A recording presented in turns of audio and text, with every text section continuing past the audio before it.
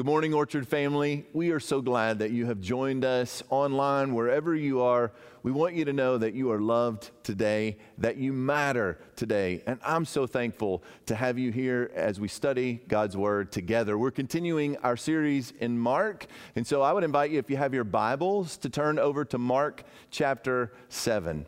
My name is John Nix. I'm a pastor here at the Orchard Church, and I cannot wait for us to unpack this misunderstood king and his misunderstood gospel. I don't know if you know this or not, but the United States Environmental Protection Agency has released a list of disinfectants which are effective in the fight against the coronavirus. I went just to see what the list looked like, and there are over 400 of these on the list. And the idea is that they have been tested and they have been proven to be effective in the fight against these pathogens and these viruses that are so strong and aggressive like COVID-19. And so in this is the prerequisite. If you want to clean something, use one of these. In our text today, we're going to see the same kind of thing. There's a question about how things are made clean. Not just things, but it's really more about how people are made clean. Our text today is going to show us the longest conflict dialogue in the entire gospel. Jesus is going to have a lengthy discussion with some Pharisees and scribes about what it takes to truly be made clean. Sometimes people get confused about the gospel of Jesus Christ, and they think it's about what they have to do. Whether it's a legalistic approach to Jesus, thinking, I have to do these things to earn his favor, or an approach of religion. As long as I fit into whatever this religion prescribes, then I will earn my salvation and everything will be okay. But the truth is, the gospel of Jesus Christ is not about your work, it's about his. It's not about your ability to make yourself clean, but it's about the way he makes us clean. So let's look at our text today. Mark chapter 7, beginning in verse number 1, the Bible says this. Now, when the Pharisees gathered to him with some of the scribes who had come from Jerusalem, they saw that some of his disciples ate with hands that were defiled, that is, unwashed. For the Pharisees and all the Jews do not eat unless they wash their hands properly, holding to the tradition of the elders. And when they come from the marketplace, they do not eat unless they wash. And there are many other traditions that they observe, such as the washing of cups and pots and copper vessels and dining couches. And the Pharisees and the scribes asked him, why do your disciples not walk according to the tradition of the elders, but eat with defiled hands? And he said to them, well did Isaiah prophesy of you hypocrites, as it is written, this people honors me with their lips, but their heart is far from me. In vain do they worship me, teaching as doctrines the commandments of men. You leave the commandment of God and hold to the tradition of men? He said to them, you have a fine way of rejecting the commandment of God in order to establish your tradition. For Moses said, honor your father and your mother, and whoever reviles father or mother must surely die. But you say, if a man tells his father or his mother, whatever you would have gained from me is Corban, that is, given to God, then you no longer permit him to do anything for his father or mother, thus making void the word of God by your tradition that you have handed down. And many such things you do. And he called the people to him again and said to them, hear me, all of you, and understand. There is nothing outside a person that by going into him can defile him. But the things that come out of a person are what defile him.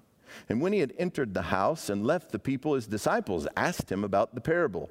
He said to them, then are you also without understanding? Do you not see whatever goes into a person from outside cannot defile him, since it enters not his heart, but his stomach, and is expelled? Thus he declared all foods clean. And he said, what comes out of a person is what defiles him. For from within, out of the heart of man come evil thoughts, sexual immorality, theft, murder, adultery, coveting, wickedness, deceit, sensuality, envy, slander, pride, foolishness. All these evil things come from within, and they defile a person. May God bless the reading of his word today. Receive it as his living word, and let us be grateful. I'm so glad that we have this text before us today. In the world in which we live, this idea about how one is made clean has many practical ways of being applied. This text tells us that we're continuing on from Jesus finishing a ministry in Gennesaret where people had recognized that he was coming. He has healed the sick. People were coming, bringing the sick on mats and placing them before Jesus. They would touch even the hem of his garments, and they were made well, whole, and clean. But we pick up and we have this visit from Pharisees and scribes. They've come from Jerusalem and they have gathered around Jesus. Now, make no mistake, they did not come to gather around Jesus in a positive way. They have come to discredit him. They are already at odds with him, and as we will see, Jesus goes straight at the issue they're facing. They have traveled some 90 miles just to be around Jesus. And as they're around him, they observe a few things. One of the things that they observe is that the disciples are eating with unwashed hands. Now, I know for a lot of us, we read this and we think, well, of course, it's a great idea to wash your hands before you eat. But I want you to know, this is not simply some sort of practice of hygiene. This is a ceremonial thing. This is a symbolic thing. When it comes to the way people would approach God, God had prescribed the ways in which he was to be approached. It reminds us that God is holy and you have to come to him on his terms and not your own. And there were these pictures that had been given. This idea of being defiled or unclean was a serious matter. To the one who was unclean or defiled, they were not able to go to temple. They were not able to participate in worship inside the community. It was a terrible thing, but it was a reminder that in order to approach God, we need to have our sin dealt with. We need to be made clean. And it started out as a brilliant thing, a wonderful thing, a picture that we needed to have that makes us unclean removed from us. But as we know, it's not because someone washed their hands that their hearts would be purified. And so as Jesus goes into this discussion, it's important for us to think about the reality that they were holding Jesus responsible for the behavior of his own disciples. And I don't think much has changed today. It's interesting in conversation when you say, I am a Christ follower, or I'm a Christian, what sort of ways that people look or respond. You know, for many, those who would claim the name of Christ, then everyone is kind of lumped in together. And this is what it must mean to be a Christian. And we are still supposed to be those who represent Christ in the world. And so these Pharisees and scribes, when they see that the disciples are not holding to the traditions of the elders, they take offense and they ask, why in the world would your disciples not follow the traditions of the elders? Now, when it comes to the tradition of the elders, it's important to understand a little bit of historical context. When it comes to the traditions of the elders, there had been oral traditions that had been passed down. They would take and they would explain every facet of God's law. It wasn't just that it was enough to have the scripture. They would take and then they would comment on that particular law. And then they would create a regulation around that law. And then what had happened is over time, this idea of the law had evolved into some 600 plus commandments.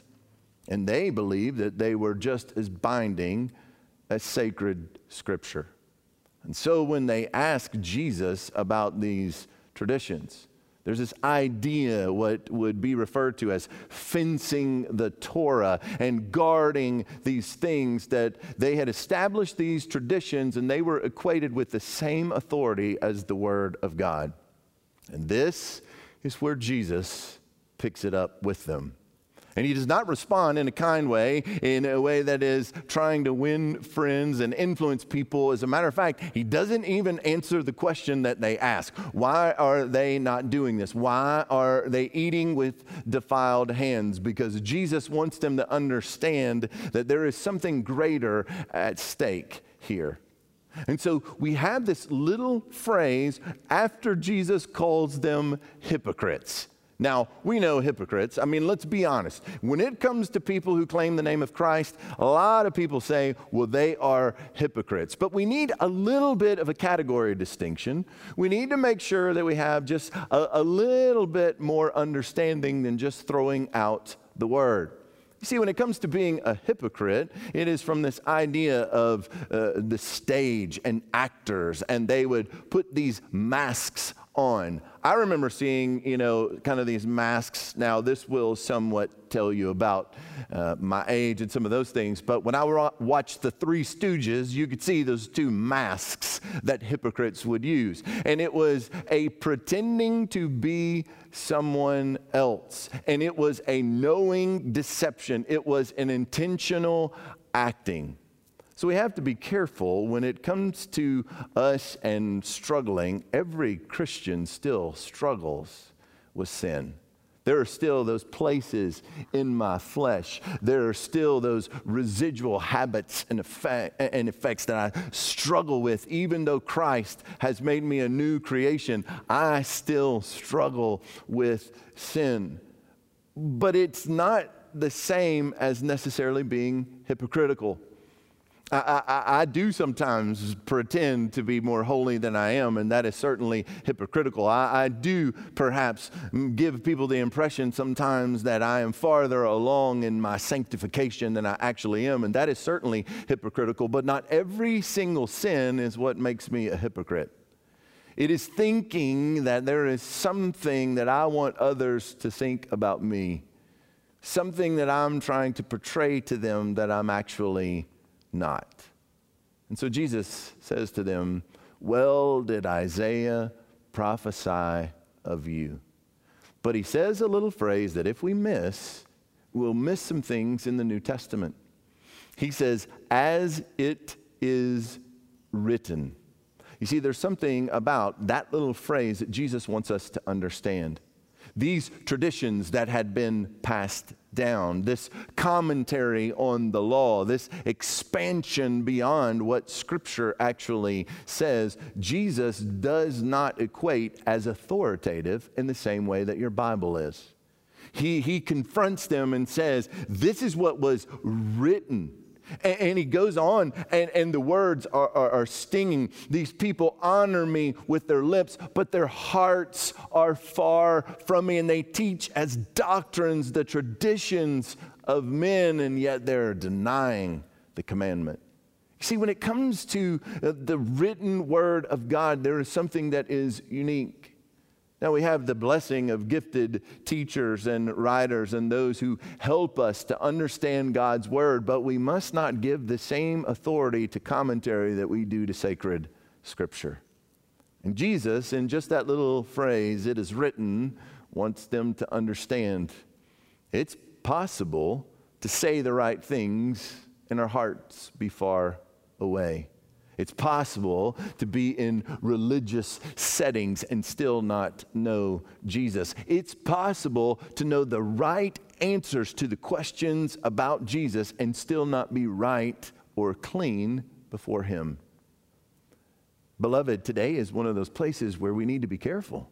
This is that place that if we are not careful, we still struggle with the same thing that the Pharisees and the scribes and the synagogue rulers struggled with.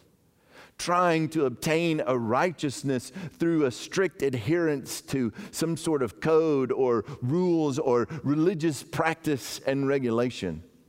You see, when it comes to knowing Jesus, it is not about external behaviors. When it comes to knowing Jesus, it's an internal problem. It's an internal solution. It is something that is not always connected into external behaviors. Now, Of course, we want to be in the Word. Of course, we want to know the right answers. Of course, we want to gather with God's people and worship. Of course, we want to do those things. But at the moment we start to trust our actions for salvation, that is where we have stepped into legalism and tried to obtain a righteousness of our own. Jesus regularly took shots at the Pharisees. They had seen the signs that should authenticate this messenger of God. We know God himself. And instead, they would reject him and accuse him. They had come to discredit him all the way from Jerusalem, some 90 miles. And so he gives them a specific example. And he says to them, listen, you know what the scripture says. And when Jesus says this, I mean, it's an incredible thing. The amount of scriptural knowledge that Pharisees and scribes had was just amazing.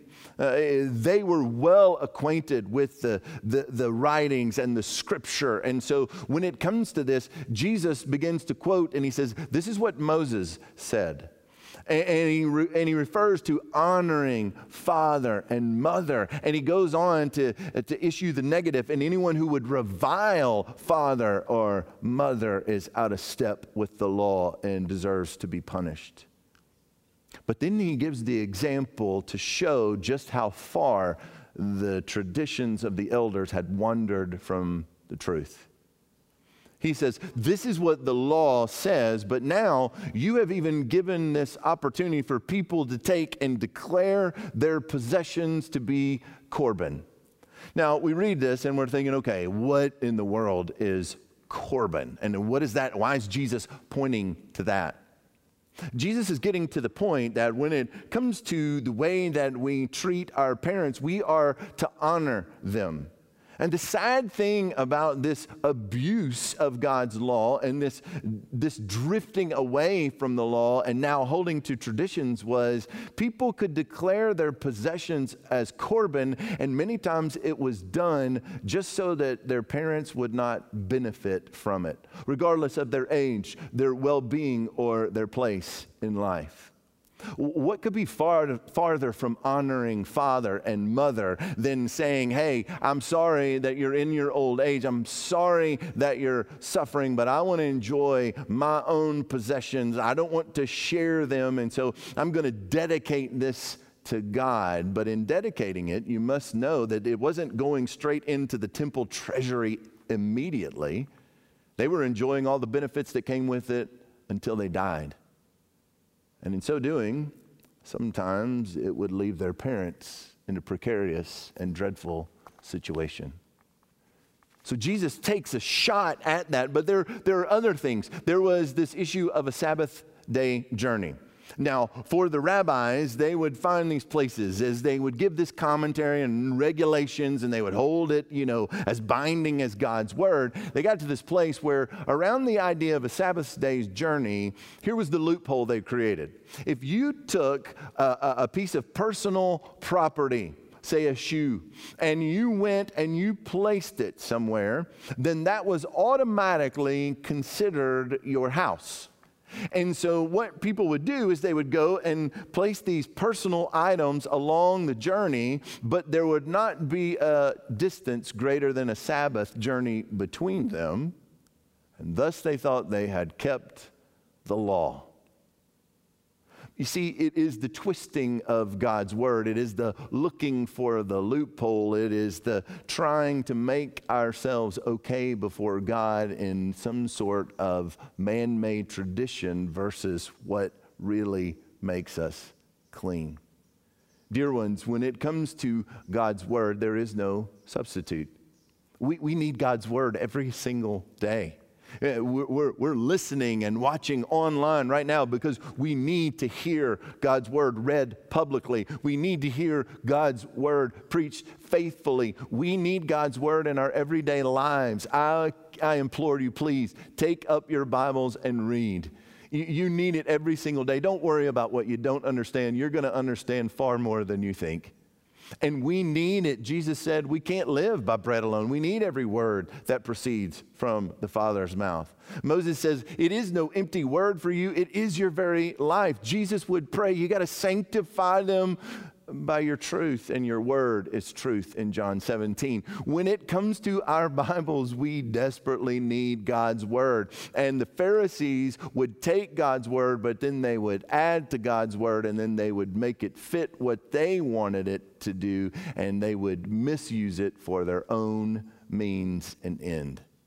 It gave them a superiority complex, a way to control others and have power over them. The Pharisees would go through and people would see them and they would revere them. They were supposed to be the apex of what Jewish society was supposed to be like.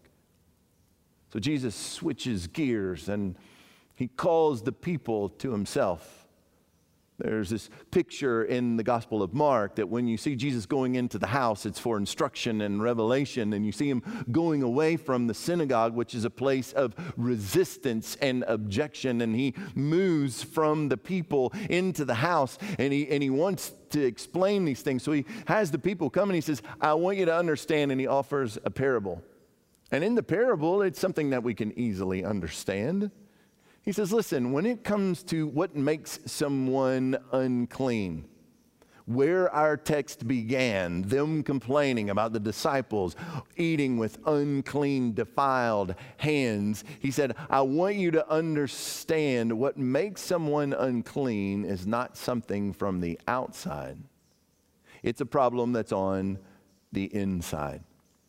You see, when it comes to his explanation, and we all know this to be true, righteousness is not going to come from dietary laws.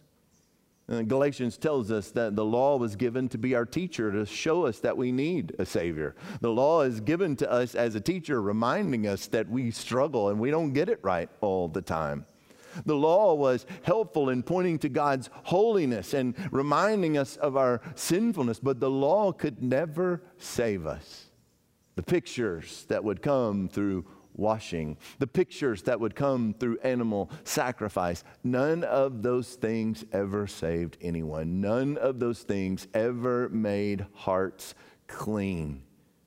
And Jesus in this parable says, listen, it's not the stuff that comes from the outside in that makes someone unclean before God. It's what's on the inside. It's the heart. Jeremiah tells us that the heart is deceitful above all things and desperately wicked. No man can know it. When it comes to Jesus, his gospel is often misunderstood because often we want to reduce his gospel to religion and legalism and our ability to earn his favor through our works. Singing hymns, being in a gathering, having joined, baptism, the Lord's Supper, all of these things, beautiful and wonderful things, pictures that point us to the truth, but none of those things can save. You see, when it comes to legalism is this. It's if I'm trusting anything else to make me right or righteous before God other than Jesus. And so Jesus explains to them.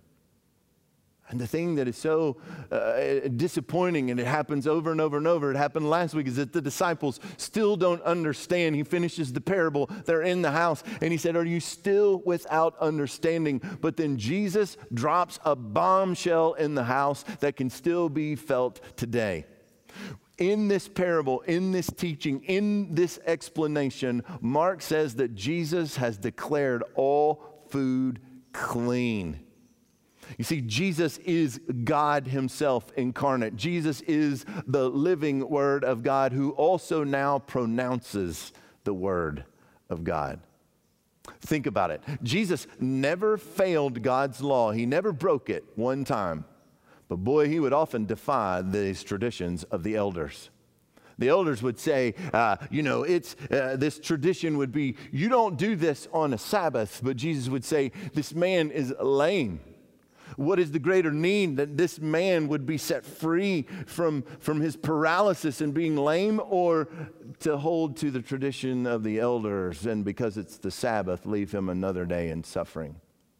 The traditions of the elders would say, you better not go in that graveyard or we'll have to remove you from the community and you're going to have to go through all of this cleansing. And Jesus would say, there is a man who is suffering in the Gerasenes and I will go into the graveyard and I will see him set free, because you are missing the point that God has come in love and that the higher value is not the traditions of men, it is those on whom God has set his affection, creatures.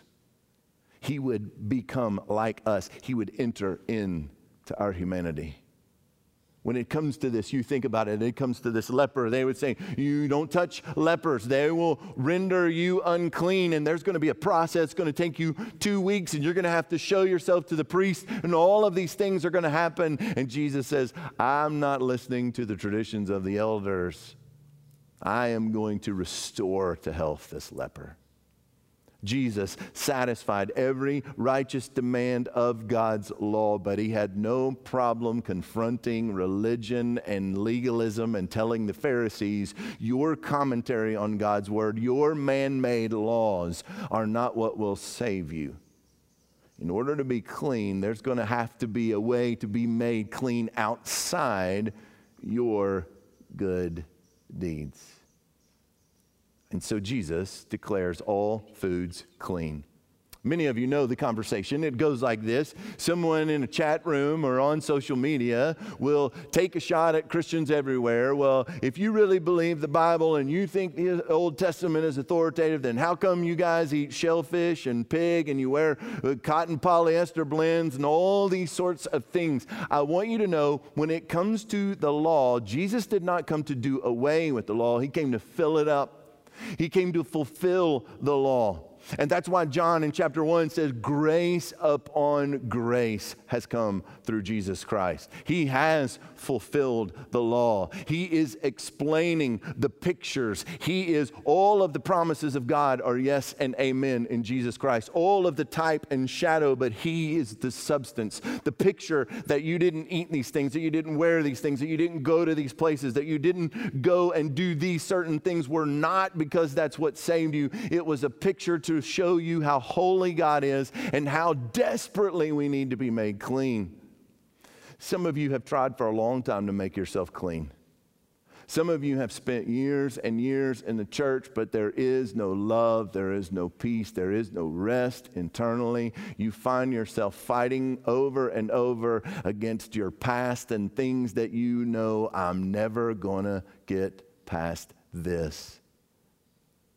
And you get to that place of desperation, and I want you to know, we understand that place of desperation is the recognition that I cannot save myself. No matter how hard I try, no matter how long I improve, it's just not enough. Jesus goes through this list. He lists out all these things. I see my name and my face in those things. I recognize that those things are a plague and a malady. I recognize that when it comes to my own life, I need to be made clean on the inside. I need to be made new on the inside. I need to have all of sin's devastating impurities cleansed. But it's not going to be because I kept rules. It's not going to be because I always was able to do the right thing. It's not going to be because I did something better than somebody else. I need a Savior. And the law reminds me that I cannot save myself. And one of the dangers is we begin to, like the Pharisees, create a false righteousness, where we believe somehow that we are acceptable to God through either things that we believe or things that we do. We'll create things like a family righteousness where we look down in condescension on others and think, well, I am good before God because of the way that my family operates. We'll do things like a political righteousness. Well, I am good before God because I align myself with the right political affiliations. Or maybe we assign a righteousness in that I am right before God because unlike others who don't wear their mask, I wear mine. Beloved, I want you to know and understand that when it comes to being made clean before God, it will not be because of the things that we do. Oh, sure, there should be the evidence of grace. We should have good works that surround us, but it's not those good works that save us. It's those good works that evidence we're His workmanship created in Christ Jesus, and we are doing those things and walking in those things because He has changed us. An increasing love for God, an increasing love for His Word, an increasing love for His people, increasing victory over temptation and sin. This is the evidence of grace in our lives. Not that we don't fail, not that we don't struggle, but that in spite of ourselves, because of the finished work of Jesus Christ applied by the Holy Spirit in our lives, in a blessed union, He is changing us from one degree of glory to another, so that His immeasurable riches will be on display in eternity. That He could take wretched, miserable, unclean sinners, and by His perfect life, death, burial, and resurrection, for every penitent soul that will turn from their sin and put all of their hope in Jesus, He makes them clean. 2 Corinthians 5:21, for our sakes, not for His own, but for our sakes, He made Him who knew no sin to be sin, that I might be made clean. I might become the righteousness of God in Christ Jesus. Jesus is the way that sinners are rescued. And some of you are looking at that list and you're thinking, there's no way that God can love me. You don't understand how long I've been in the darkness of sexual immorality. You don't know how long I've struggled with wickedness. You don't know how long I've struggled with covetousness. I want you to know this. I don't, but I know this. God knows the heart. And there is nothing on that list that is greater than what Christ has accomplished. We have sung this for so long as a church. What can wash away my sin? Not church membership, not baptism, not good deeds, nothing but the blood of Jesus. But it makes me whole again. And oh, precious is that flow that makes me white as snow. There's no other fount I know, nothing but the blood of Jesus. Just as the EPA has all of these things that will deal with the coronavirus and disinfect, I want you to know Christ, His sacrifice, and the blood of Christ cleanses us of sin. And it is no temporary solution that will have to be repeated. It is a once-for-all transformation so that He who began that good work in you will be faithful to bring it to completion at the day of Christ Jesus. Today, let us not think that we have saved ourselves because we did the right things. Let us not look down and judge others because they didn't do what we did. Let us not rise up in some sort of pride or self-righteousness, but in humility, recognizing that when we should be lost without hope, that Jesus Christ the righteous intervened and changed everything. He let Himself be subject to Pharisees who would come to discredit. He would face everything that we face, but He would never sin. He would never fail. He would fulfill every righteous demand of the law and satisfy the wrath and justice of a holy God, that we might be reconciled to Him, that we might have hope, and that we might be saved. Today, I want you to know Jesus can and will make you clean. And it won't be because you were religious. It won't be because you did the right things. It'll be because you recognize, I can't fix myself, but I believe that Jesus can.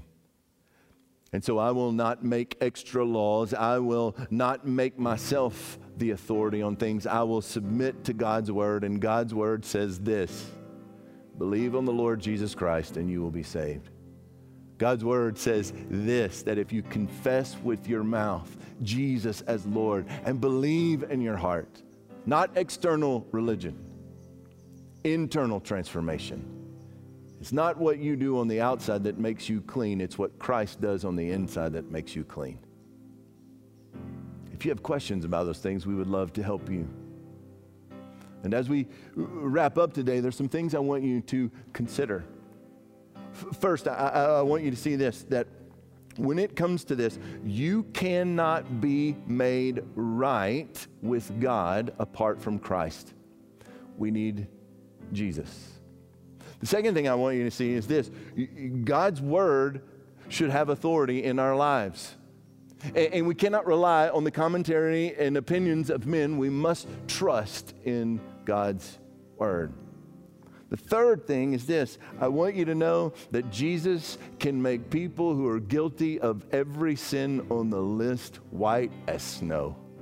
Come, let us reason together. Though your sins be as scarlet, they shall be white as snow. So here's what I want you to discuss together. First, with those with you, wherever you are, whether you're in your living room, your kitchen, wherever you are, I want you to ask and answer this question: how does Jesus make us clean? How does that work? What is it that it looks like? And if good works don't save us, then why are we doing these things? I'll give you a hint. Ephesians 2:10 will give you a pretty good answer. Second thing, do you spend time in God's word regularly? If so, I want you to share with everyone that's around you what a difference it makes in your life. You might even share something that he's shown you even this very day or in days previous. If not, would you take that next step toward faith? Would you take that next step in your journey? Would you put together a plan for reading God's word? And would you share it with those around you? We need each other. We need each other to encourage us. We need each other to help us. So take that time. Talk about God's word. Talk about the difference it makes. And if you don't have that as a regular practice, start today. Figure out a plan. I promise you will not regret it. Third question is this: are you afraid that God is not going to love you because of how many things on that list that apply to you? If that is the case for you, can I tell you this? That's not true. God demonstrated his love for us in this: it was while we were still violating everything on the list that he demonstrated his love, and that Christ died for sinners. Beloved, Jesus has demonstrated that he loves you and that you matter by giving his life.